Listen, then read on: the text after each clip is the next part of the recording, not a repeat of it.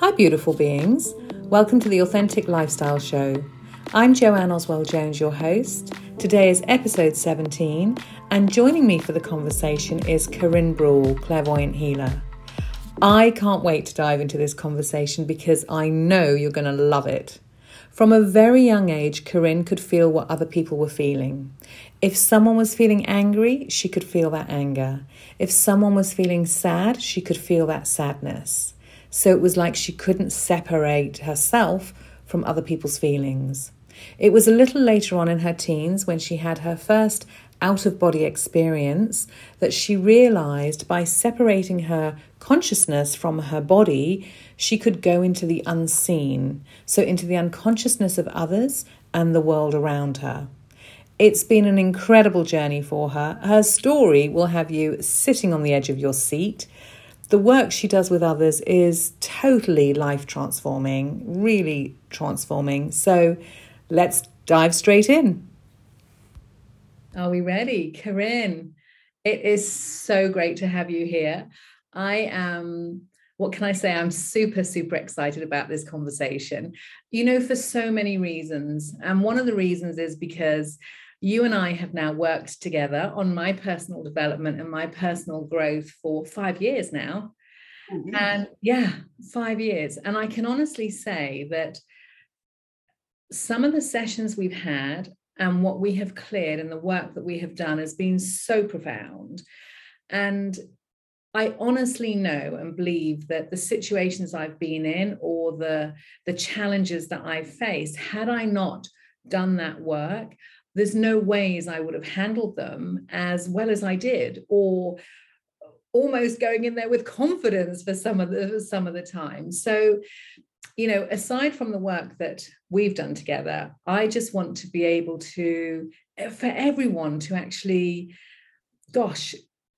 come to understand your skills and your work and how what you do is totally, totally life transforming for people. So almost like just introducing you as a clairvoyant healer just doesn't do it justice, because there's so much more under that title. And so I'm super excited for so many reasons. And I think really one of the things was I was reading your story on your website and I was going through, because I have tons of questions. I'm sure the whole world listening would have tons of questions. But can we go back to your childhood and back to the beginning? Because your story is so powerful and so profound. I read things that I thought, I never knew this about Karine, and we've been working together all this time. And so I'd love to know from the very beginning, when did you know that you had the gifts and the skills that you have, which you now use in your professional career? So let's go back to the beginning, right? Ooh, let's say it was very messy for a very long time, I'm just like a basic empath initially, but in a very strong way, so I've been able to, like many empaths initially, not being able to make the difference between my feeling and the feeling of people. Entering in a room and catching like the person who was annoyed and starting to be a bit paranoid that the person was annoyed against me. And I think it's something that many people who have empathic feeling can relate to. And that was, that was the standard like for everyone. And I've been through some challenge in my life. I'm talking especially about health problem. I've been through, at 14 years old, I've been through a major backbone surgery, which made me very depressed because I could not flex my back, I could not do gym, could not do judo, could not carry weight. So it was from like, I was starting high school in the lower point of my life. And fine, you said like it's teenager or you go through a challenge and it's normal to be emotionally impacted by that. But the physical pain, someday I was having torticollis and the other day was sciatic.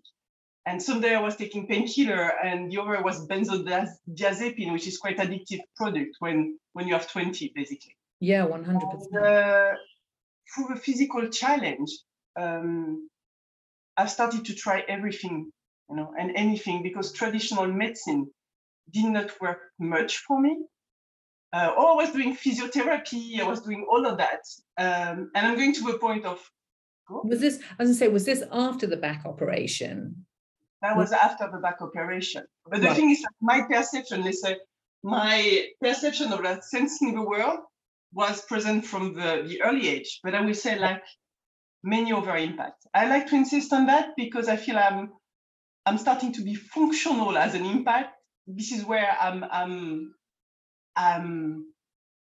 got this kind of gift to help people because I've structured my perception. But just to the story, what allows me to structure the perception. Right. So when you were a baby, let's say when you were 2, 3, 4, 5, you had those feelings then. As an empath, you could sense other people's feelings, but obviously you wouldn't have been aware of it at that point, right? You would have just thought that was normal.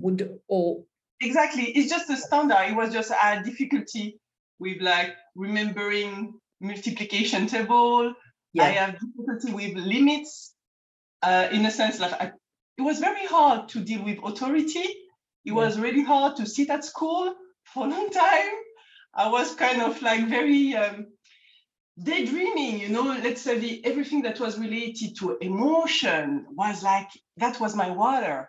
So everything that was like too much structure was kind of like, oh my God, it's compressing me. And it was very hard to deal with school, despite that I've done it and I've been to uni and I spent a lot of time at school and studying. It never felt something enjoyable to me. Very at the opposite. Like, it was just like fucking nightmare school. I hated it. From like age of 7, I was like, I hate this thing. I need to be good because I can't do that twice. I can't do that twice. It will have been worse. Okay, so you're dealing with that, and then you went into the operation. Talk to us about that. So, I mean, listeners, when you go on Karine's website and you read the story, you'll see an X-ray. It's pretty serious stuff. Oh yes, that's why I think it's something that people don't notice. So it's also like a disability, because I've got a card as disabled person that people can't notice. So it's like, it was just giving me a lot of anxiety of not having the pain recognized, and fight a long time to have my pain recognized from people around, till I realized that, okay, it's a limiting belief. That it came very much later in my process. But what happened is, like, in trying all those things, I've started to be like, okay, I'm going to try energy. And I'm coming from an atheist family. So really, just kind of like, you die, it's done. There's nothing else, so. That's so interesting, right? Yeah. You push, you try, out of despair, you kind of like, I'll go for an energy healer. It's coming, a synchronicity. I've heard about that. Why not, And anyway, through this process, I start to have like out-of-body experience. With like, especially after they put back an atlas, a vertebra in my head, I start to have this kind of like, energy coming, and feeling like in love with the world, and feeling like ecstatic. And I start to have out-of-body experience, which be like, from a day to another, it changed everything, Yeah. It changed like, oh my God, those books that I was reading sometime, in the supermarket, waiting for my parents. But we're talking about like cartomancy, angel reading, angel and all that. It was kind of like, interesting, but I'm not taking it, And I was like, okay, well, I can feel I'm separating. I can separate from my body. What's going on? So if this is right, if this is possible, what else is possible? Wow. So when you said you were separate, you could see yourself separating from your body. So your soul, your consciousness. So you were like looking at yourself, but your energy was outside of your body. Yes, exactly. It's kind of like you're in bed. I was lying in bed, like I was relaxing. It was good, like just starting to fall asleep. And then I just start to be like, I feel my arm are buzzing. And I just start to, I don't know, just pay attention to my heart. And suddenly the vibrations start to increase, and they went all in my heart, and suddenly I feel projected outside of the body, and I was like, oh my God, I'm dying. I was going to say, were you scared? Were you? Oh yeah. Yeah. So it's like I went directly back to my body, and then I stand up, and then I was like looking on the internet, what is that, you know? And so they describe it in it's pretty cliche in out of body experience that the buzzing and the sound just before separating. But it was real, you know, I experienced it. I think that was the big difference between like, I believe that there's something else. And then suddenly I experienced, I went through something that made me like, okay, I don't have any doubt. It's not a dream. It's something that's 100% knowing. Yeah. so And it's open. And when that happened for the first time, Karine, I'm really intrigued. So how long were you separated from your body for? And where were you? Where was your energy and your consciousness when you separated? Were you just floating around, or explain? Okay.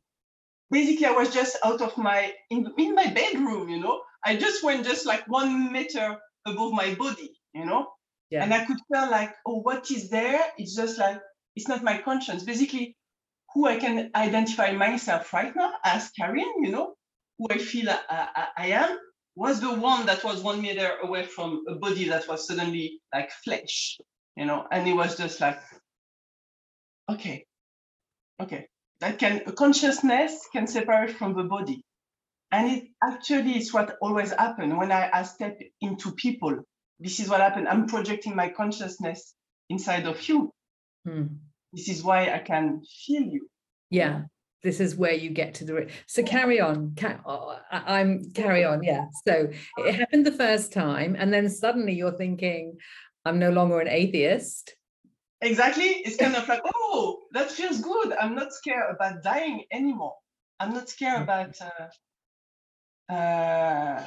It was not about dying. It was about nothingness. Or one day I will be nothing. And there was anxiety for me connected to that, you know. And so it was just like, woo! It was the grail. I was so happy, you know. There was a lot of, I was relieved from that. And I was excited because then I stopped my work, I quit, I was working in Switzerland, and then I just started to explore many different spiritual activity, workshop, and try things, and I ended up finding a clairvoyant.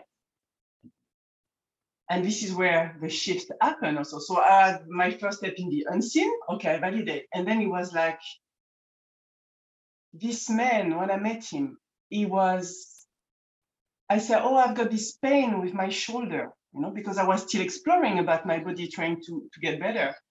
And he just connect with me like I do, you know, during session. And he just said, oh, this is the reason why. And when he mentioned the reason, the unconscious reason, the pain dropped suddenly. Wow. And I was like, okay, if I work on my unconscious belief, I can impact my physical tension.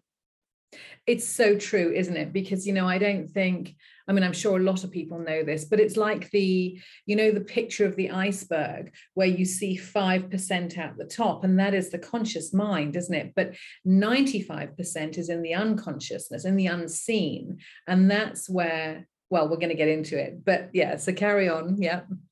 Yeah. So basically I understood this kind of like the onion structure, that we structure identity like onion. We go through experience, which make us adopt a certain strategy to go through life, you know, like, oh, being kind, avoid me to be under trouble. So this is what I'm going to do now. And then if that doesn't work, you develop another strategy and another one, you know, one above the other. And the idea is like, if you let go of those strategy, you're getting to a part of you where there's more flow, more energy, and you connect to your nature. You know, there's something about being able to connect to something where it's nourishing to us. It's amazing, isn't it? The amount of accumulated stress, limiting beliefs, yes. Blockages that people carry. And here's a question, slightly interrupting your story, but is your understanding and belief that a physical manifestation, behind that physical manifestation of illness or disease or imbalance, is an emotional attachment, an emotional suppression? So something in the unconsciousness, it's a block there, and so it's coming up to the physical, to the surface, to try and get our attention. Yeah, there's just three ways to evolve, or by experience, or by the subtle information, or through the disease, So it's just kind of like, if you're not getting like through an experience, it could be a pleasant experience or a negative experience, but if you can learn from positive experience, you might not even go through negative experience. But often we kind of like, if it's nice, we kind of like not getting it or not paying much attention to it, Yeah. And then it's just like through emotion, or people saying things to you, or book where there's something in it, or through disease, when the emotion is getting, it's almost like it's repeating. And the density is kind of like putting more and more water in a jar. And at a certain point, there's not enough space for the jar. So it's going to another level and it densifies, So, so then you can extract it, but depend of like, there's a lot of story around physical healing through emotion.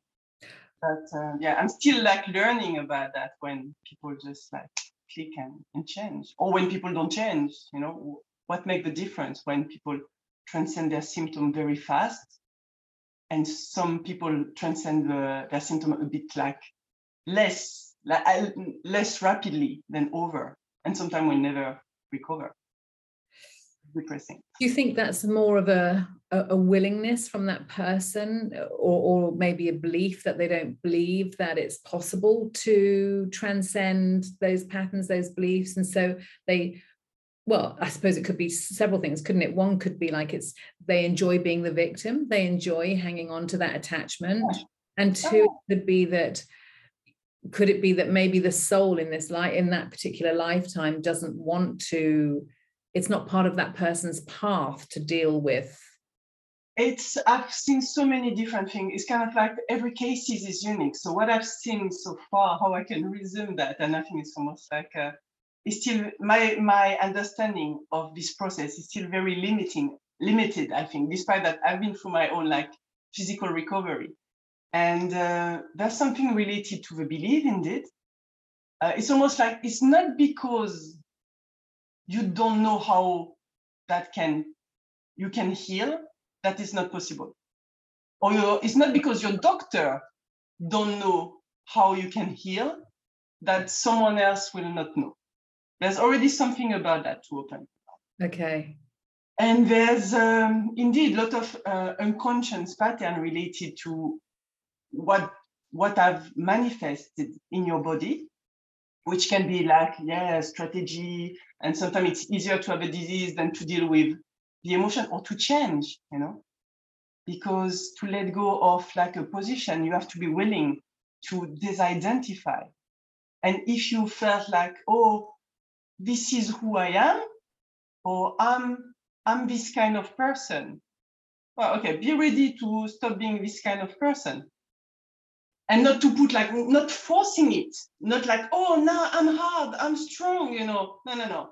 But to repair, it's just going to be, okay, you have to go through and open the onion instead of putting another layer, which I think sometimes people do, when sometimes affirmation can lead to that. It's just like you put another layer. Oh no, I'm healing. I mean, which can work also.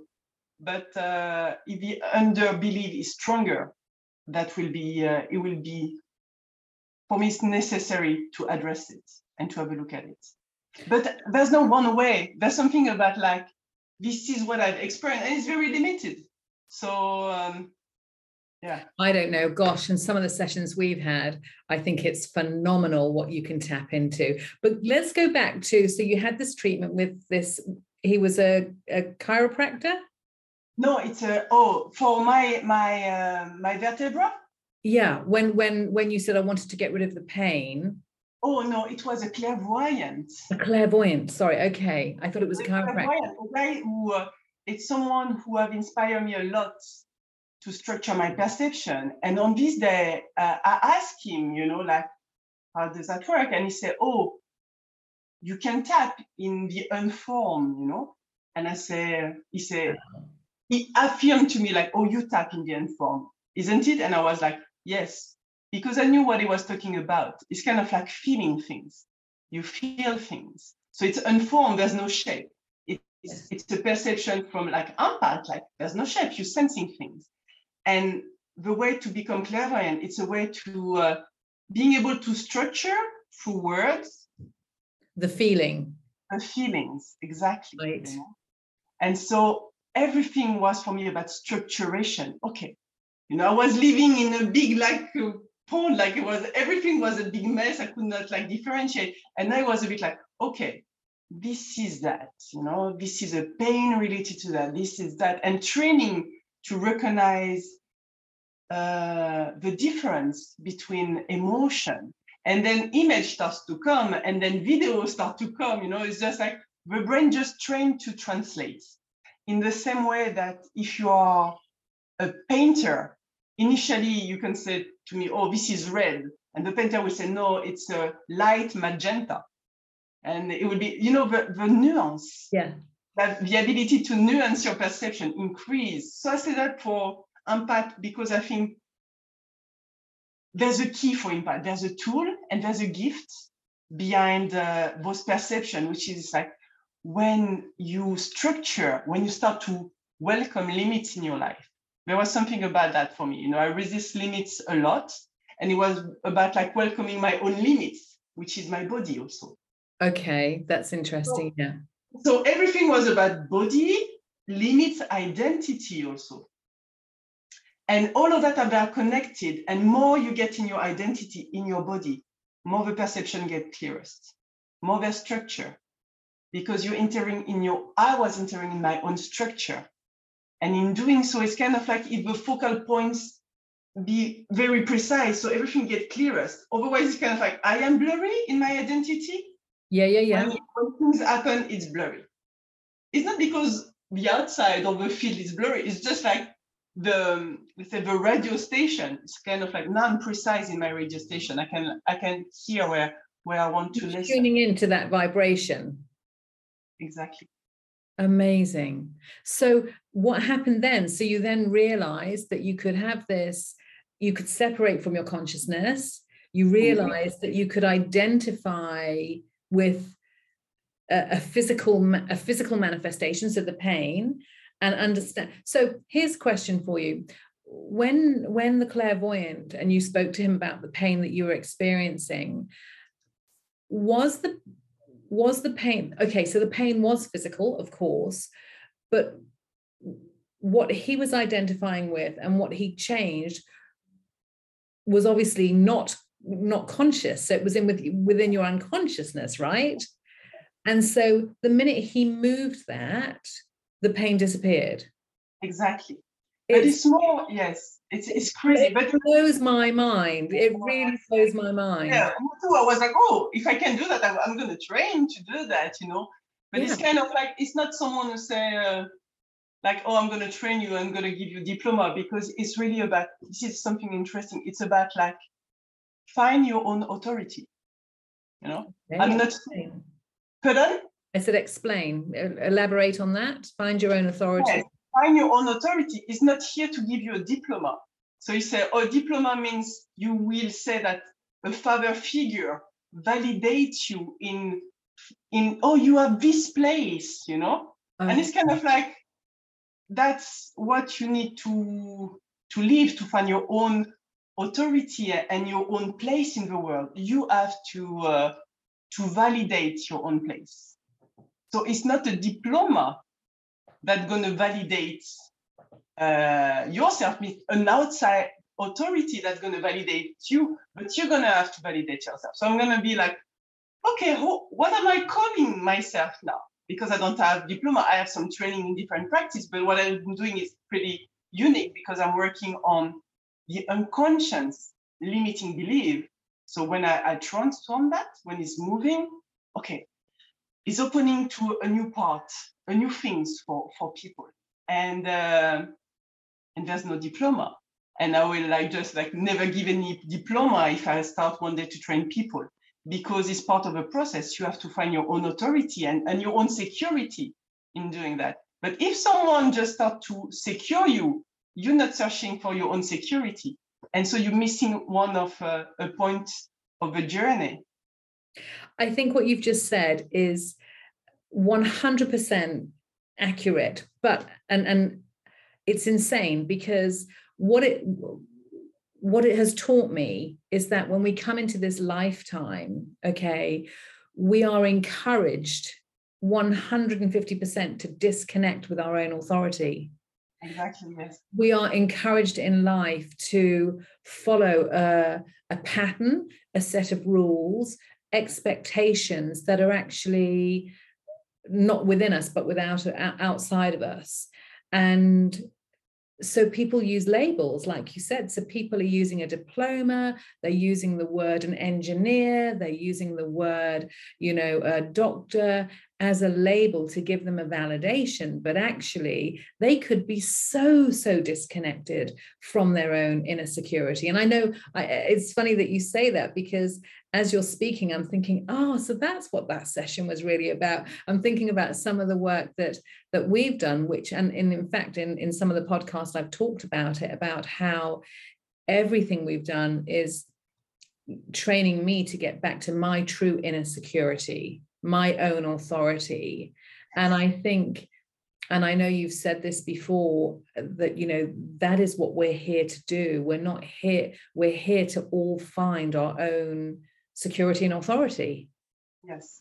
And what is interesting is not to say that, don't train in anything. No, of course.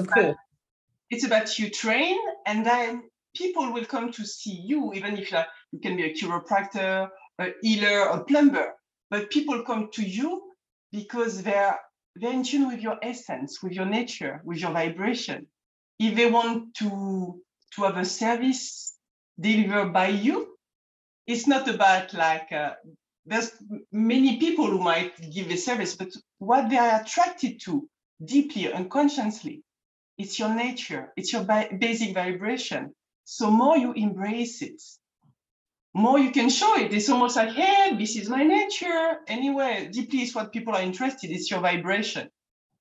So it's like, whatever you offer, it needs to be connected to your identity. So don't fake I'm a therapist and I'm going to try to behave like a therapist. Behave like you, because that's authentic. Pardon? Because it's authentic. Yeah, and even more than that, it's authentic, but in authenticity, it brings coherence. So even your chakra are aligned. The lower one, which are about your individuality, and the upper one about what you believe, start to be aligned. So even your practice is getting more efficient. Yeah. Because you include yourself in your practice. So there's more authenticity, but in the authenticity, it's more coherence and strength and power. So you're getting better. More you put yourself, you put your nature in your practice, more is starting to be coherent and harmonious and successful. What's so crazy about all of this is that when you look at, so for example, if you look at intimate relationships, okay, because it's all driven in the unconsciousness, and you look at people who go out of their way to attract a relationship, to get a boyfriend or to get a girlfriend, and they'll copy someone else, they'll copy, they'll dress in a certain way, or they'll buy that perfume because it smells great on that other person. But actually, from what I'm understanding, what you're saying is the relationship that you attract is on a much deeper level. So you are going to attract it anyway, without the perfume, without the pink hair, right? Oh, yes. Yes, we fall in love with a vibration, not with what the person can bring us. Maybe sometimes if you're interested, but it's not really love, It's kind of like when you like someone, just looking at the person, you don't know anything. The person haven't proved that he's a good person. It's just you feel it. There's a kind of instinct in falling in love. When you fall in love, there's always this thing about you losing control. There's a sense of losing control. So there's a sense of chaos is very close to the magnetism and the animal part, and it's where it's out of your control. And the thing about like trying playing games, trying to control, in fact, I suppose it takes away from the experience because you're trying to control it. Oh yeah, it's hiding. You can't fall in love with a checklist. Oh, this person needs to be that and that and that. This is a checklist. You're going like to do shopping for that. You're not falling in love with a checklist, basically. Yeah. So that's why I think, like internet things about like this person needs to be like that, like that, like that. I want that. Well, you want that, but maybe you need something else. Yes. There's a difference between what you think would be great and what you really what's going on to become the person that you want to be. For example, when I met my partner 6 years ago, my intention was like, now I want to find a partner that will help me to become a woman. And I was like, oh, great. And I ended up like, oh my God, this relationship was so challenging at the beginning because he was not getting into the pattern of being agreeable with me. He was putting on limits. And I was like, oh, my strategy on him are not working. It's so annoying, because this is what I wanted. I wanted to be like almost, I did not see how much change I will have to do inside of me to become the woman that I want to be. That's why sometimes you want something, but you don't see how far you are from what you want. Away from it. Yeah. Yes. And yeah. So let's go back. Let's go, because there's so much in your story. So you began to train, you had this experience, and you went around the world. And I mean, it couldn't be more further apart from there you were as sort of, in the pharmaceutical world in Switzerland, like in this, biochemist. It was a complete 360-degree change. Yes. Tell me about some of the traveling, because I know you did some ayahuasca. I mean, there was Tell us. What can I say about that that will be relevant for people? Plant experience help to open some doors. Yeah. So when sometimes it's a bit difficult, it's a good. It might be a good way. It's not working for everyone. It's not for everyone. Like almost everything and anything. But what can I say about that? I think it was a shortcut, or I think it was a good way to release emotion, but I did a lot, I did a lot about that, but I'm just trying to search for something that will be most meaningful for people. Trust your gut. It's not working for everyone. Okay. I think it's really important with that, with ayahuasca, iboga. I've done bufo also, which was like very interesting. It took me time. Now that I'm getting more and more, getting conscious, and more I'm getting sensitive. So less I'm kind of like inclined. Yeah. To go for substances, because now it's kind of like, oh my God, this is getting too intense. Sometimes it's just like, just the level of intensity and sensitivity is increasing. But at the beginning, when you're a bit like, it's almost like when there's like, we are not too sensitive. It's kind of like a fast thing, it's almost like if you cannot hear the fact that someone is shouting, help, and it helps also to release emotion. But what is interesting is like every plant has some nature. So when you take ayahuasca, it's a lian, or you say like it's a plant that go in the tree. So you will not have the same sensation than when you take iboga, which is a roots, that it's working on another unconscious level. So I was very fascinated by the identity, the consciousness connected to every plant, and the kind of teaching that you can have from that. So I experienced it because it was the beginning, and I was a bit kind of like very hungry to discover and try. And I think you need to experience to know what worked for you and what you like. Because I was like, oh, maybe I will work with plants. And then I was like, oh, maybe I will have trained in constellation therapy. Maybe I will do that. And then I was like, oh, no, maybe I will try that. And maybe, oh, that I like. And so to keep at the end what was meaningful to me, or what was really like pleasurable, like, oh, I really like to do that, you know? And work, I will say for that, talking about experience, traveling, for me, was a time to experience. Yeah. And I think it should be done ideally at teenage, but we tend to sit in a classroom at teenage, you know? It's the moment where you'd have to discover yourself. You can think you know what you like, but let me tell you a story about that. Because I was like, it's when I was a student, you know, in biology, I studied the biology of ecosystem. And I find a placement in Caraïbes, in the French Guadeloupe, in the Caribbean island. And I was like, oh my God, this is like a jackpot, you know. It was like winning the lottery to have to be a placement student there, you know, because it was island, it was quiet, it was great. And so I was super, super excited to spend 3 months there. And I arrived there, and after like, I don't know, 1 week, even less than 1 week, I was sitting on a beach, sandy beach, empty, with the blue water. And then I was like, oh my God, I'm so bored.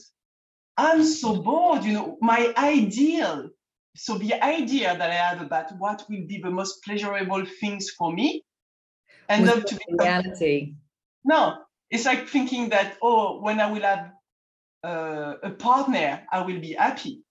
And then you have a partner and then it's a mess. Or when I will have a house, I will be so happy, I will find it. And then it's just like you have like infiltration and it's fucking mess with your house. And it was the same, you know, I was on this ideal idea of what will be the paradise. And it was not. So I starting to question myself around satisfaction. What really brings satisfaction? And with time, you know, I realized this is this thing about like nature expression. More you go in yourself, more you can connect with your real desire. In contrast to I will say, desire that are projection of an idea, like, oh, it's island, it's a paradise Iceland in the Caribbean. This is what I think is the best, you know. But it was connected to a cliche almost. It was not connected to my nature, you know. What was fulfilling is kind of like thinking like, oh, if I'm rich, beautiful, and I'm dating someone famous, it's I'm gonna be super happy. It can actually, that can make you happy, but it has to be connected to something that is nourishing to you for your nature to bring satisfaction. Otherwise, it's just carton. And so how, from what you're saying there, what I feel now, and I think the world is changing big time, and I think we're all being asked to step up, and I think we're all being asked to grow and to connect to our inner security. But I think what you just said there was really interesting, in that, do you feel in the work that you do, and just in your experience at being able to separate from your and be in the universe, in consciousness, that a lot of people, the ideal is not connected within, so they're always thinking that, yes, it's the house, it's the car, it's the security, it's the relationship, it's the holidaying in the Caribbean that's going to give them that inner security, when actually all it is sticking. Actually, in my book, I've written this about, you know, it's like sticking a plaster over an ever widening gap within, you know, because it's seeking externally. But my question is do you think that's because people are disconnected? They can't access the nature of who they are to find out what it is that really nourishes them? Yes. I deeply think is that I think we deeply have all grow denying ourselves and thinking we were a bad person. Wow, okay. Yeah. It's very, and I can feel it's during session, it's kind of very violent how much we denied ourselves. We deny it because it's like we think we are not enough. And because it has been installed by society, parents, because, and it's almost like there's a deep denial of who we are. And if we do that, you can be successful in doing that, but you will not access satisfaction. You can, as I say, you can be rich, beautiful, and famous and still feel like there's something missing, because what is missing, it's your nature, being connected to yourself. And I've got clients who have everything, who have kids, job, workout, and it's coming, especially in the 40s, people reach a point where it's kind of like, even if they have, especially when they're not missing any material things, because when you're missing a material thing, there's a need, there's a need, and money can bring freedom. It's different than happiness, but freedom, because there's a freedom of movement, but it's different from satisfaction and being nourished, but it's still a need. But I see that more and more. It's just like how much people have denied themselves, how much we felt, and it's just like heartbreaking. And till you're not connected to that, you can't really feel what feels good to you, but deeply, not like, it's great, to have cocktail on the beach. But it's not the same as when you do something and it's just like starting to connect aesthetic and pleasure in a kind of like, in a pleasure, like almost like orgasm, an energy that is going through your body, like it's close to sexual orgasm. And you can do that like eating some food, you can do that walking in the street, you can do that just as a natural state, the pleasure, you connect the life pleasure. And life pleasure have to connect through you. It's so interesting that you say that, because when you say your nature, I tend to use the word authentic self. So like when I'm connected to my authentic self. So same word, nature, authentic self. Okay. And for me, what happens and so I'm doing this as a qualifying just to say, am I along the right track with what you've said here? So when I feel like I'm on track, okay, so when I'm doing something that is probably in alignment with my authentic self, with my higher self, I feel like I had an orgasm in my solar plexus. It's like a champagne bubbling, and I'm like, oh my God, it feels so fantastic. And there's this excitement within me. So when I get that, that's when I go, I'm on track. This is what I'm meant to be doing.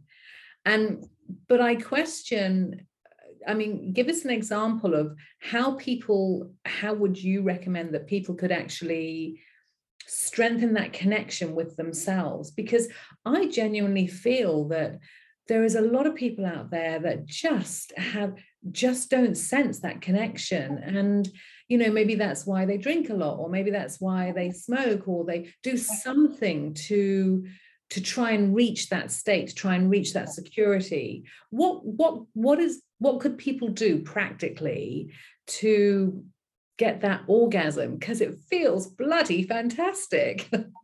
Yeah, I would say first step is quite easy, is to start making choice related to what feels good to you.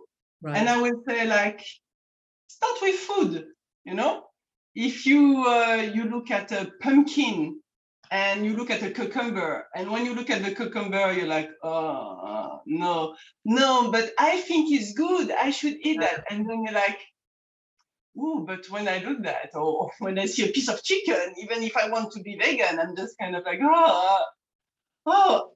listen to your body. The pleasure will come through the body consciousness. Yeah, okay. It's about starting to pay attention to your body consciousness. When your body is tired, when you walk in the streets, are you walking fast, or are you walking at your body pace? When you choose food, are you choosing food like what you think it will be good, or what you feel like, when I look at that, it's attractive. Okay, maybe sometimes it will be chocolate, but if you pay attention to your body, sometimes you feel all right, it's chocolate, but sometimes it's just the brain, or it's just the emotion that try to compensate to have some sweet, which can be all right, But there's something about that. It's connected, listening almost to the body consciousness, and start with choose the food that feels good, where you feel that your body is just like, is saying yes. Just pay attention. In paying attention, most of the people can feel that there's something going on. And then I will say, do that with when you go out. Just like, do I really feel doing it? Or I'm doing it because I said to my friend, I will join. When your partner is asking, oh, could you make me a tea? Someday you'll be like, oh, yes, that feels good to make you a tea. And someday you will be just at 1 meter from the cup and you will be like, nah, no, honestly, I don't feel doing it, which will generate initially some realignment in the relationship. But at the end, it just brings so much freedom and you start to take care of your need. And then the needs are connected to the body. So it's starting to recognize what feels good to what doesn't feel good and say no and say yes. And you know what's so interesting is it comes back to, again, how through thousands, hundreds of years, we've been taught to disconnect from that. Mm-hmm. And so everybody is walking around like robots rather than, you know, you see the classic story where you see the guy, I can't remember who it was, who, I think it was an old client or a patient of mine many, many years ago. And he was a lawyer and he was so unhappy and he was actually really depressed. And he came to see me and he said, I'm so depressed. I'm just so depressed. And I said, you know, my understanding is that that's a very loud indication that you're not doing what your life path is or what you would like to do. And he went away and he kind of, it was just a chat we were having. And he took that on board and he decided that he gave up his job and he went out and started doing photography. For months, he didn't do anything. He was just quite depressed. And then he picked up a camera one day and it just transformed his life. And his wife and his children and his parents were just so pleased to finally have him back, to have this man back with joie de vivre and happiness, that they were just like, okay, you just be a photographer. It's totally fine. It's totally fine. So, but it's interesting, you know, I'm wondering what the listeners are thinking now. Are they thinking, wow, you know, this is such a great piece of information that you've given to say, really tune in to how you feel. And if it feels good, start to go with it. And if it doesn't, don't do it. Yeah. And I will say, like, you can try also to have nothing planned during one day. And just when you start your day, just ask like, what will feel good to do next? You know, because like this, you're in tune with what you feel in the moment. And it's almost like training a muscle, you know, it's like you train yourself to tune with your pleasure. And it's like every muscle, more you train and put consciousness into it, more it's growing, more the connection to your pleasure, because it's really like energetically, it's really coming from earth and there's really like some connection, you know, almost some tube that going through your legs, you know, and more there's flow, more there's energy coming from here in doing small things, more than you can recognize your things. But people want sometimes to jump and find their passion when they don't even know what they like to do in the morning, or when they like to do when there's nothing to do. What really gives them pleasure when they have no plan, or if they can do everything. You know, so it's, would you say, so then this is an interesting question, because you've used the word pleasure quite a lot and you've talked about connecting with your nature and finding your own authority. So would you say, I have so many questions, it's unbelievable, but would you say that our purpose here in this lifetime is to find our own authority, so find our inner security and live a pleasurable life, so to find the pleasure, because so many people, I feel, just are on autopilot, and the thought of pleasure, the thought of doing something pleasurable is quite frightening, because it seems like it's not accepted. Like life needs to be difficult, right? Life needs to be a struggle. Life, you know, if you're having an easy, fun time of it, it's, it's not good. Well, not that it's not good, but people feel guilty with it. We had this conversation recently. Yeah, we had this conversation. We had to pay for it. It's almost like you feel guilty if things are coming easily to you. There's something about, but it's really about, there's a quote from like Judeo-Christian culture about the suffering is a good thing.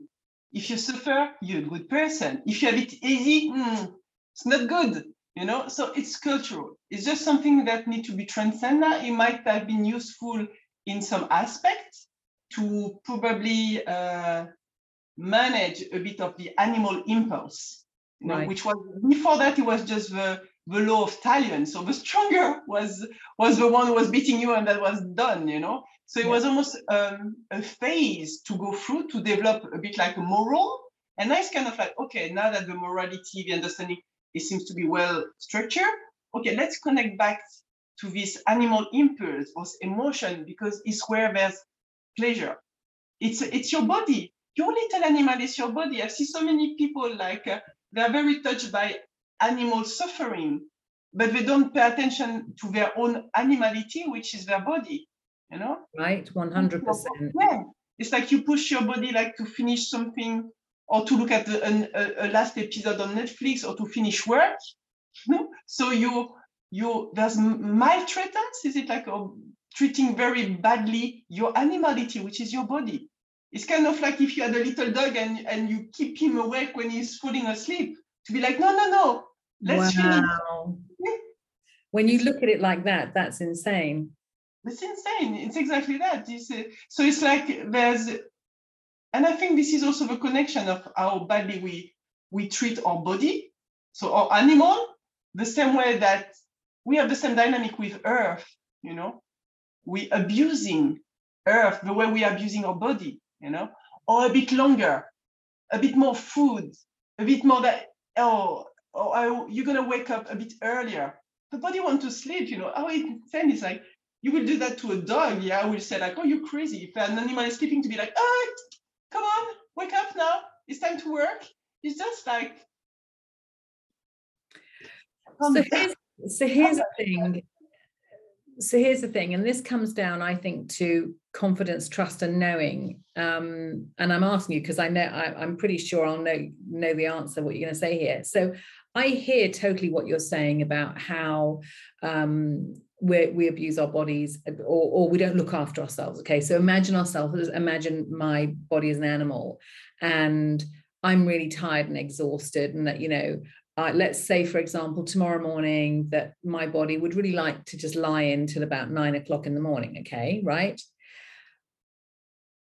If I were to do that, and I were to go with the flow, how does life work? How does money come in? Do you see what I'm saying? Can you imagine the chaos it will bring for people, and the fear, because there'd be like no structure? Yes, indeed. This is where there's the balance between the chaos and the order, like the yin and the yang, If you go in full chaos, you follow the body and it's just the instinct, there's no structure. But then it has to be connected with the order, so the food, the upper chakra, about like, what sense are you making of your life? The sense allows you to know where you want to go next. Yeah. So with your animal, the animal is the fire, is the fuel, is the energy. If you don't have the body, you will, it will be hard. You're not here. Without your body, your animal. So the idea is more like to create an harmony between those two forces. And at the moment, the unbalance is more like, from what I see, about like reconnecting with the animal, with this kind of chaos. From chaos, your life comes from chaos. And magic and miracles come from chaos. When there's no order, no hope, and you're totally in the chaos, and the shaman go into the chaos, when you want to just create something, the death is going through, and the life is going through the chaos.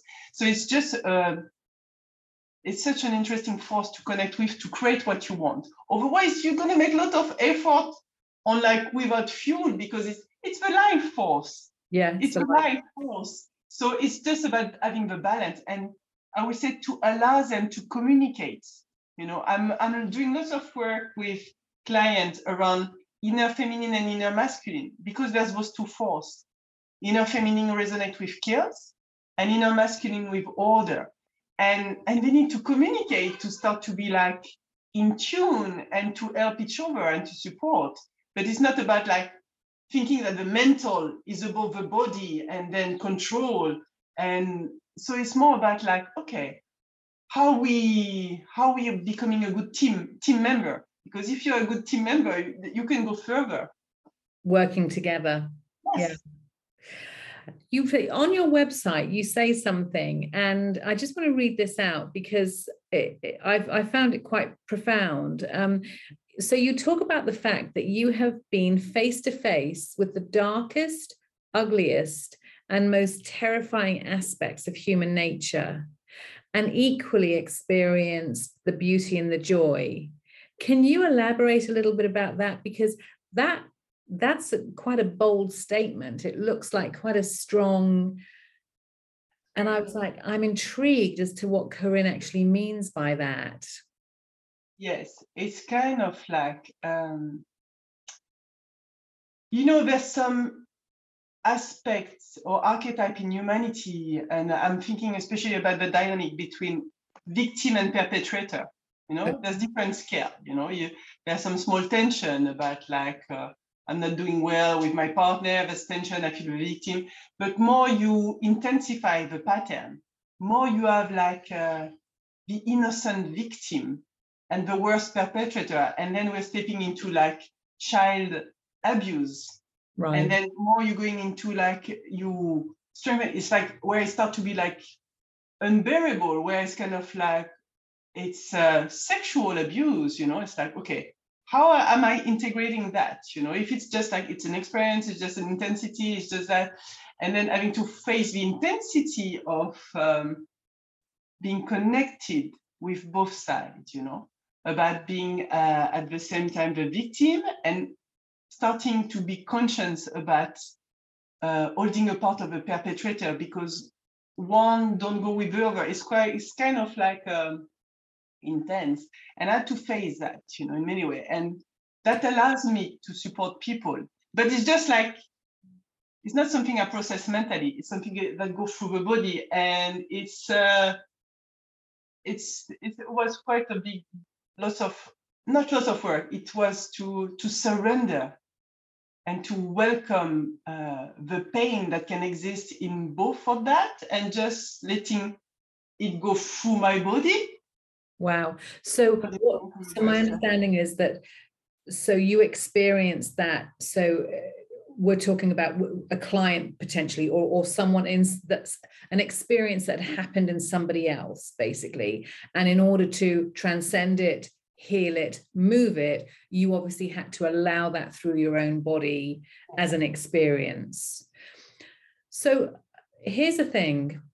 When we come into this incarnation and this lifetime, would you say that as a soul, as a soul journey, that we choose our burdens, we choose what happens to us? So in the case of some horrific crimes, like rape, like sexual abuse, like illness, has that soul chosen that experience so that the soul can evolve and learn from it? Interesting. I would say I don't know. Okay. Honesty, it's something that I like to talk about, the thing that I'm 100% sure, because it's not that they are right. It's just like I've been through experience that make me like, okay, it's something that I vibrate. The way it's chosen, I don't know. The way it's like, I feel there's a direction. It's almost, I'm not sure if everything, I feel there's, what I can say, what I have experienced, like, I know there's this movement of growth, or I know there's a movement of perpetual change all the time. Right. And can it go in a direction or another? Probably there's this thing of nature, like you experience what, honestly, it's, I will say, I don't know. I will stay with that, because I think then it's just like, I can have opinion, but it's not some, I've never touched, even when I do like a projection, astral projection, I've never touched that. So I've got no certainty, and I will say, no, I don't have any real experience about that. Okay. So I don't know. But what I say is almost like the soul, if the soul have to grow in a certain way, like I want to feel, I want to experience, I want to learn about justice, because I feel things are unfair. The way you can learn it, it could be through a positive experience or through a negative experience. And if you don't get it and your soul wants to grow in this direction, I will say, you can do it in a different way. It's almost like maybe you're resistant. I don't know why people choose a way or another. I would say maybe some mechanism or some habit, but I would say everything could be experienced in journey a different way. It's interesting because from an iridology perspective, so iridology is like, I'm trained as an iridologist, and it's like a diagnostic within the eye. So it's a medical, emotional, physical diagnostic, and you have what's known as time risk marks. And so it's the pigmentation, the coloring, and you can basically trace up to 5 generations worth, probably more to be honest, but up to 5 generations of physical, medical, spiritual, and emotional lineage in the eyes for both the mother and the father side. So it's quite phenomenal. So, for example, in my daughter's eyes, both of them around the topography of the heart have like a time risk marking for cardiac weakness, but it wasn't actually manifesting within them. It was their grandfather, but the marking was still there. So the thought with iridology is that we come into the lifetime with those burdens that we want to actually overcome, and it's less about what actually happens, but more about how we react to what happens, or how we choose to work with it.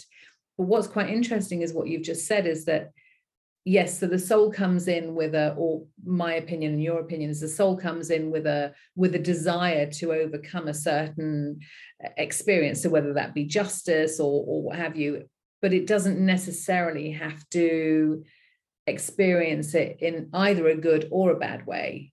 So it's free choice, I suppose, free will. Yeah, I would say there's an impulse, but it's still like a lot of theory, because I think at this level, it's like, let's say my 3-dimension brain cannot process, I think, all I've got a feel, I've got a sense through some experience. But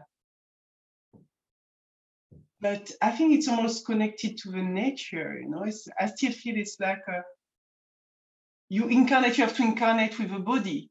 And it's also almost to make you inherited things related to the physical matter. And the physical matter have to evolve also.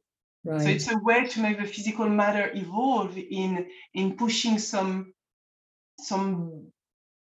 beliefs that are also installed in the DNA, I would say, in the flesh, because we accumulate the experience of our ancestor. If our ancestor have some trauma, it's passed by, through a memory in the body. Epigenetics. Exactly. Now it's like they know it, it's like, so they know that some alleles are getting activated through outside external pressure. And how you change the allele, so the activation of like how your gene is expressed is coming from the way you perceive the outside, or which it could be mentally or even physically. It's very complex. Wow. So here's the thing. Affirmations. Bearing in mind that you work in the unconsciousness, don't you? You don't work on, or I suppose a client would come to you and say that they have a particular frustration or a block, or they're wanting to change something in their life. And I guess that's coming from their ego mind, that their personality in their mind, and it's something that's undesirable, or they want to change and grow. So you don't work on that level, but you go down into the unseen. Is that right? Because that's where the blockage, the pattern, the limiting self-belief may be held. So what is your thought then around affirmations? So somebody could just go around saying, I'm happy, I'm going to win the lottery, I'm going to win the lottery. Do affirmations work, or can they be helpful? Or really, unless you're doing work in the unconsciousness, an affirmation is not going to work? Complex question. So you're gonna have an unclear reply.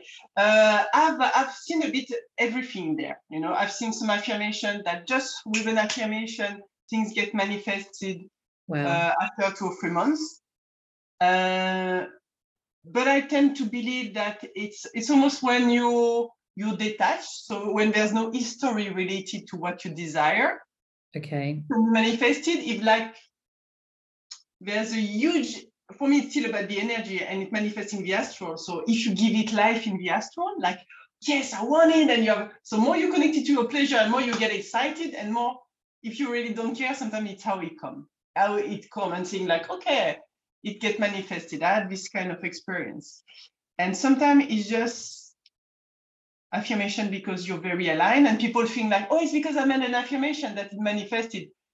Yeah, maybe it's because sometimes you're very aligned and it was the moment. So it came to your consciousness and you feel like, oh, it's an affirmation, but it was just because you were super ready for that. Right.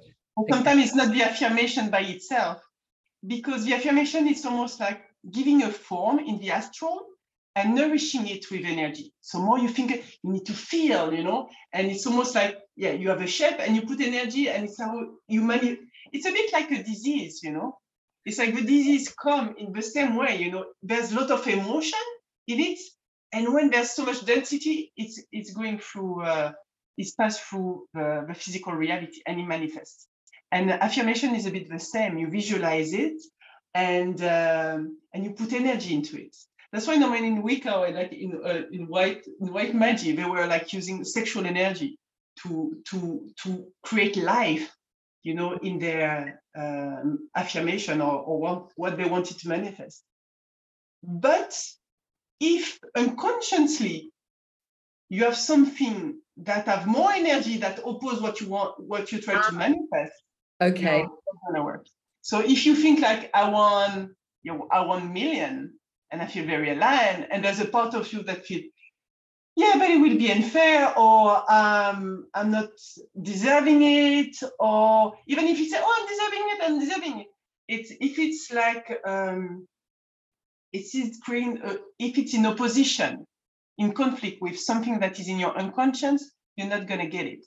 Yeah. You're not gonna get it also if you're very attached, because it's almost like, oh, I cannot wait to have it, and then it's creating a tension, which is an opposition force with what needs the way it has to be manifested.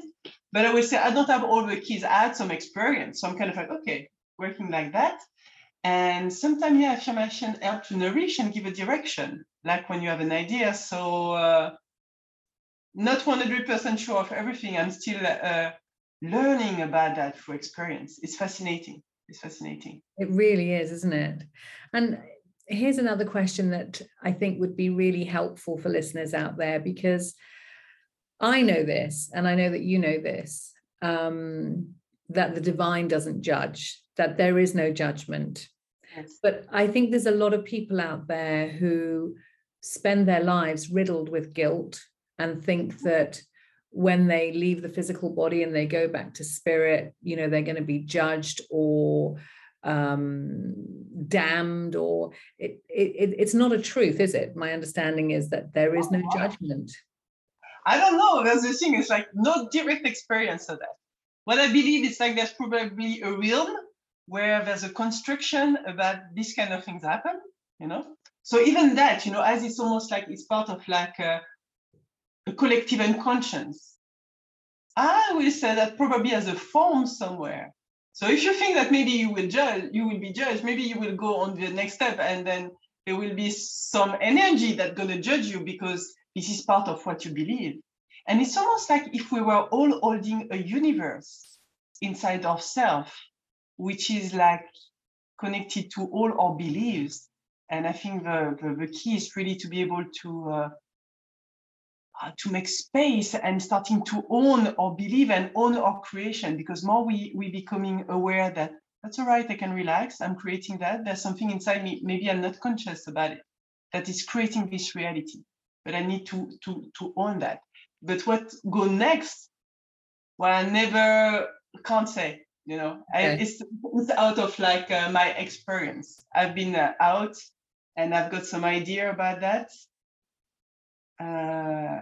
But I will say it's Because out of my my experience. understanding is consciousness is love. It's just love. It's pure love.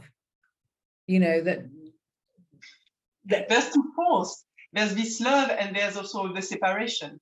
yeah. Because more you go on the it's almost like a difference between the higher realm. This is something that I perceive. It's kind of like the higher realm, which is about all this unity and this love. And there's another direction, which is also all separation. More you go small, more there's the molecule and there's the atom, and everything is separated. There's as much separation in one direction, but everything is separated. And there's even like more separation. More you go small, more you want to see. There's an infinite level of separation.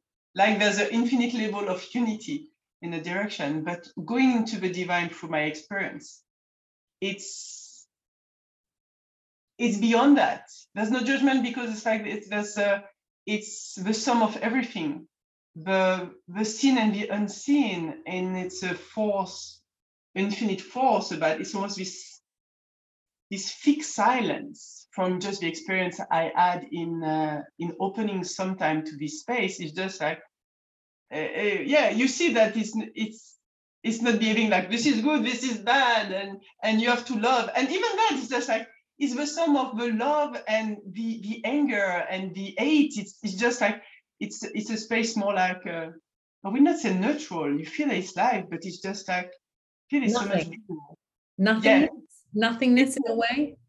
yeah, it's like it's a very thick, infinite nothingness. There's something I will say it's closer to that. Wow. It's like the space, infinite space. Suddenly I felt like I had this experience, where it was interesting. It's like when you join consciousness, which is the force of separation, Mm-hmm. and sensing, which is like sensing. It's the let's say the most positive sensing is love. There's something very harmonious. And sensing in the worst thing, it's absolute pain, emotional pain. And I had this experience where I was having a pain in my heart, through my own suffering, and I was just like being conscious and be like, okay, I just need to pay attention to that. I just need to pay attention to that. And I was just like following with my consciousness, like the pain in my heart, and suddenly everything opened, and then it was the space. It was just the space where beyond, where the most intense feeling and the most intense consciousness met, and it opened a door, and then it's just kind of like, okay, that was the thing behind the story, and then it's just shut, and then you come back and like, okay, I start to get what is the divine, and you see it's almost like, yeah, it's beyond any concern of like good or bad. It's like, phenomenal. So when you have these experiences, do you find it difficult to, because your consciousness, does your consciousness leave your body quite easily? Do you find it quite difficult to stay grounded and stay in your own body? Or do you find yourself going down the street going, oh, what's going on over there? I'm just going to go and have a little look over there. Do you find... less and less, because first I'm doing that with my clients, so I'm less interested to look at the what's going on inside someone, except if it's someone that I'm in a relationship with. But generally, I tend not to do that, because I'm kind of like, I have enough to do with my own psyche, outside of my client. I've got my own work, and my work is more about like limits, so all my path is about like staying in my body, stay in your body, stay in your body, stay in your limits. The limitless is something easy. My challenge is staying in the body. So now it's much more easier. I'm in my body, and it's where there's pleasure. So I know it's kind of like the carrot is there, and the energy to manifest is there. Because more I relax into it, more I feel connected, more I start to be at the middle between those two forces, the limit, and the infinite. And then things happen, and you're more and more connected to your divine. This is where you just like your essential of divine, you're connected to it, you start to be at the center, and the faith increase, and there's more like ease and relaxation through accepting the limits. So that must be very comforting for you, actually, to come back to that feeling and to come back to that center, if you like, after you have had an out-of-body experience. Yeah, it must be very nourishing for you to come back and go, oh, I'm home. I'm home. I'm home. Yes. Oh, yes. It's just like when it's kind of entertaining when you go in astral projection. But astral projection, it's not the body have really an intelligence, and the body have a consciousness that allows you to go through over dimension also in using the energy of the body. So it's different, you can have a lot of different kind of consciousness expansion that have different tests when you're in the body or when you're outside. Totally different. So when you use plants, you tend to be outside the body. It's dissociating a bit from your body. So you have expansion. Interesting. Very different when you have some practice, such as like in Sufism, you turn, you do twirling. So you need to involve the body, and then you're closer to the silence. When the body is there, there's something in. I think as human, we are meant to be at the middle. This is our key, to be at the middle between those two things. So you can have a lot of aesthetic experience with a plant, but you will miss one part of the incarnation that will allow you just to be at the middle and to become more human. It has to be, I think the body and this consciousness have to be included. It's giving different kind of mystic experience when you're going with it. I suppose if you're it's that word, isn't it? Spiritual bypassing. If you're constantly up there and not very grounded, you're missing out on the whole purpose of kind of being here. So it's learning to integrate, I guess, all of it together. Exactly. I think this is that. Otherwise, you miss the point of the incarnation, and you can have a static experience, but it will be different than having an orgasm walking in the street. It's different. It's different. Mystical experience. I had it, and at the beginning, I thought it was that, and then I started a different kind of experience, and it was just kind of okay, overscale, different. So, who would you say is in charge? The soul, the unconscious, the conscience, the ego mind? Who runs the shop? Oh, run it for what? Well, just, who really holds the keys? I mean, interesting. Yeah, I think there's the identity is structured with the mental and with the body consciousness. So this is what creates like you would say your ego, your identity, the one that say I want that. This part make the choices. Okay, so that but the fuel is coming from, you're not creating this reality. You're not creating the plant in your back. You're not creating, it's just this manifestation. It's sustained by your divine, And even if you think like, this is me that go to the shop and buy the fruit, but you don't create that, Yeah. And indeed, so it's kind of, but you make the choice. It's kind of, I think this is where this human experience has something unique compared to the animal experience. There's a choice of doing good or bad. You can just there's no expectation of doing good. I think if you want to do bad, you're free. And you see many people do that and they mess up with their life and it's worse and worse. It's more about what you want to experience because you're free. You can give the sense of your life. There's no, you have to do good, or you have to be that. For me, embracing your nature allows to create harmony and enjoy yourself, which I think seems to be a good place to be for me. But this is my path. I want to increase the pleasure of my life. But people can have over intention, over sense. You give the sense that you want. I think this is where there's a free will. So if you say that, so in that case, this part that creates identity, your identity means the mental and your body consciousness influence each other to give a sense of your life. And they have the power. They make the choice. The choice lays in the power. No, the power lay in the choices. I think what you've just said, though, is probably a good place to try for people to get to, which is to trust in the nature of themselves, because that, rather than saying I'm going to be a good person or I'm going to be a bad person, their essence, their nature, their authentic self will tell them what they really want, and that might be different to what they think, right? It might be very different to what they think. Yeah, and it's not because you say no or I don't want or I don't like that you're a bad person. I think it's about like being honest with maybe your duty is to make yourself happy or not. You can choose to make your life miserable, There would not be judgment. It's very classroom. I think it's really like a very patriarchal view of like the divine, about like, oh, you're going to be punished and then you haven't done your homework, you need to be a nice one. I think it's more like the plant, it's like you grow and you digest, and that's going to be integrated by the soul. And then the game will be played in another way by another part of yourself or with a different kind of experience. But it's not ending, it's movement all the time. And there's no really beginning and end, just movement. So here you are, this incredible woman with this incredible, and I say, listeners, incredible talent, because really working with Karine, I just would recommend everybody to pick up the phone and work with her.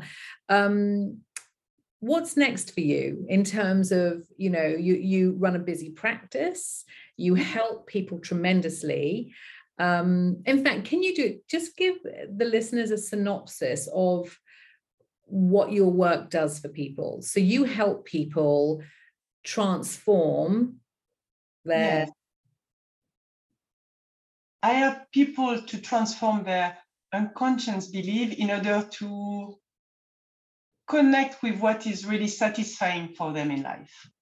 And I help them to overcome some challenge that they have difficulty to go through, and give them keys for their inconscience. And what I'm doing also, I'm transmuted charge, emotional charge, because I can pick the emotion of people and transcend it through my body. So I help people to release emotion, and I help people to structure themselves. It's a bit like if they're coming, a person is like a house for me. And sometimes I clean because it's really messy, but I like to just remove some walls sometimes to make some space. And when there's people have space, they can breathe. It's not only like, I don't just do energy healing and like just cleaning, because then if you don't change the habit, the dust is coming back. But it's more about like changing the structure. So just making like, hey, by the way your kitchen is made, let's just change that. And if a person just like, oh my God, in fact, it was ready, and then people are just like change through word and structural inputs. So I would say I help people to have like more space in themselves, which allows for a healing and a change to take place. And when you see that, I can only describe, I'm trying to sort of give analogies of some of the work that we've done for the listeners. There's so many examples really of how, we've moved something within my unconsciousness, and then suddenly what was perceived as a challenge or a worry no longer is, and it's just disappeared. It's phenomenal work. It really is phenomenal work. And so if you were to give just one sentence of advice to people as to how this work can transform them, what would that be? Because I really, really want the list. I'm going to tell everybody, I'm obviously going to put your information in the episode resource, because really it's phenomenal what you do. So if you were to sum up in a couple of sentences, obviously it's finding their joy, it's finding their peace, it's helping them overcome challenge, it's making space. How would you just put it in one sentence? One sentence? Or two sentences? I will say be ready to take responsibility for what you're manifesting. Yeah. It's not a work for everyone, because you have to face your identity and what you build and what you're holding, But I will say it's, be ready to take responsibility. This is what you need to do to move forward and to agree before you come to see me. Do you know, you're 100% right, because it really is about that. And I know in one early session, listeners, that I had with Karine, without going into too much detail, Karine had said something which was that I had created this particular mess. Okay, I'm not going to go into the details now, but that I had created this particular mess and that it was my fault. Okay, so I had caused it, I'd attracted it, and it took me, I'm one that's always up for growth, but it took me days to get my head around that. And I remember contacting Karine saying, I did not. Are you saying that I chose that? Because I did absolutely not. But it was when we talked about it and I began to realize the responsibility within it and the accountability within it, I think is a good thing, but without judgment. So for anyone out there who's looking for the most amazing personal growth, I highly recommend Karine, because not only will she help you to achieve that growth, but she does it in such a way that there is never, ever, ever any judgment. And so it makes it so easy for you to then become accountable and to take responsibility. And that in itself is so freeing, because there's no judgment attached. And I think that's one of the things I love the most about working with you, is that there's never any judgment, and we can laugh about it. And I can say, oh my God, am I really thinking that? And when you take responsibility for it. So yeah, I would say you're probably right. That's one of the major things for you, that, people must be prepared to take the responsibility of their actions and what they're manifesting, and that you're more than happy to help transform, transmute, and what have you, but they need to take that responsibility. Absolutely. And I think this is where there's your power. Take responsibility, even if you can't see it, I will explain where you're responsible. And it's not only word, it's just about, I'm connecting with you. And through this space that I discussed, with this divine space, this is what creates movement. Yeah. I'm saying word, but what I help changing is what I've changed in myself, So it's almost helping people also to move to the next room in your life. If you're fed up to live in the same room and know where you want to go next, I will help you to move through this door. Amazing.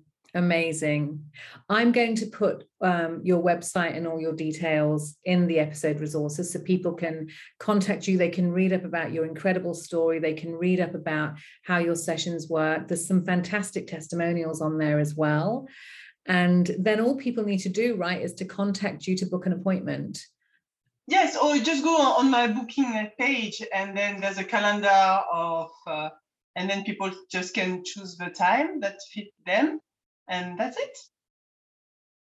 It's been amazing. I can't thank you enough, because I just think what can I say? The world needs your work. Well, we're all needed, right? Of course, but what you do is pretty exceptional. And it has been so nice having you on here and giving just more explanation and strength behind the story. And with the work you're doing is fantastic. So I can't thank you enough, Karine. It's been incredible. Thank you, Joanne, for having me in your podcast. And, I think it's like you need strength to go through our own like onion layer.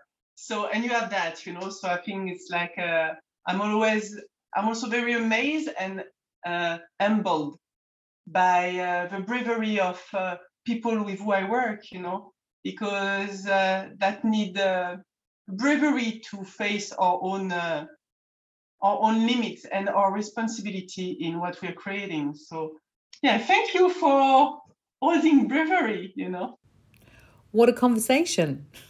So beautiful, people. Embrace your bravery, find your own authority and place in this world, and step into the truth of who you are. I hope you've enjoyed today's conversation with Karine. She is truly exceptional, and I really say that from personal experience. So please reach out to her on her Instagram, where she uploads some fabulous content. And if you want to find out more about her personal story, her work and her services, connect with her via her website. This brings us to the end of this week's episode. Next week here on the show, we have the adorable and courageous Rachel Heckman. I came across Rachel's Instagram page some time ago, and I just fell in love with her bravery, her authenticity, and her willingness to be open with her personal and emotional development. Rachel has created an accountability page on Instagram called Sober in Central Park, which is her personal blog. #Recovering Out Loud, and her story is on living a sober and alcohol-free lifestyle. This woman is rocking it, and this woman's honesty and bravery is really infectious. So it's going to be insightful, it's going to be inspirational, so don't forget to join us next week here on the Authentic Lifestyle Show. I wish you a wonderful weekend, and wherever you are, please remember how truly magnificent and beautiful you are.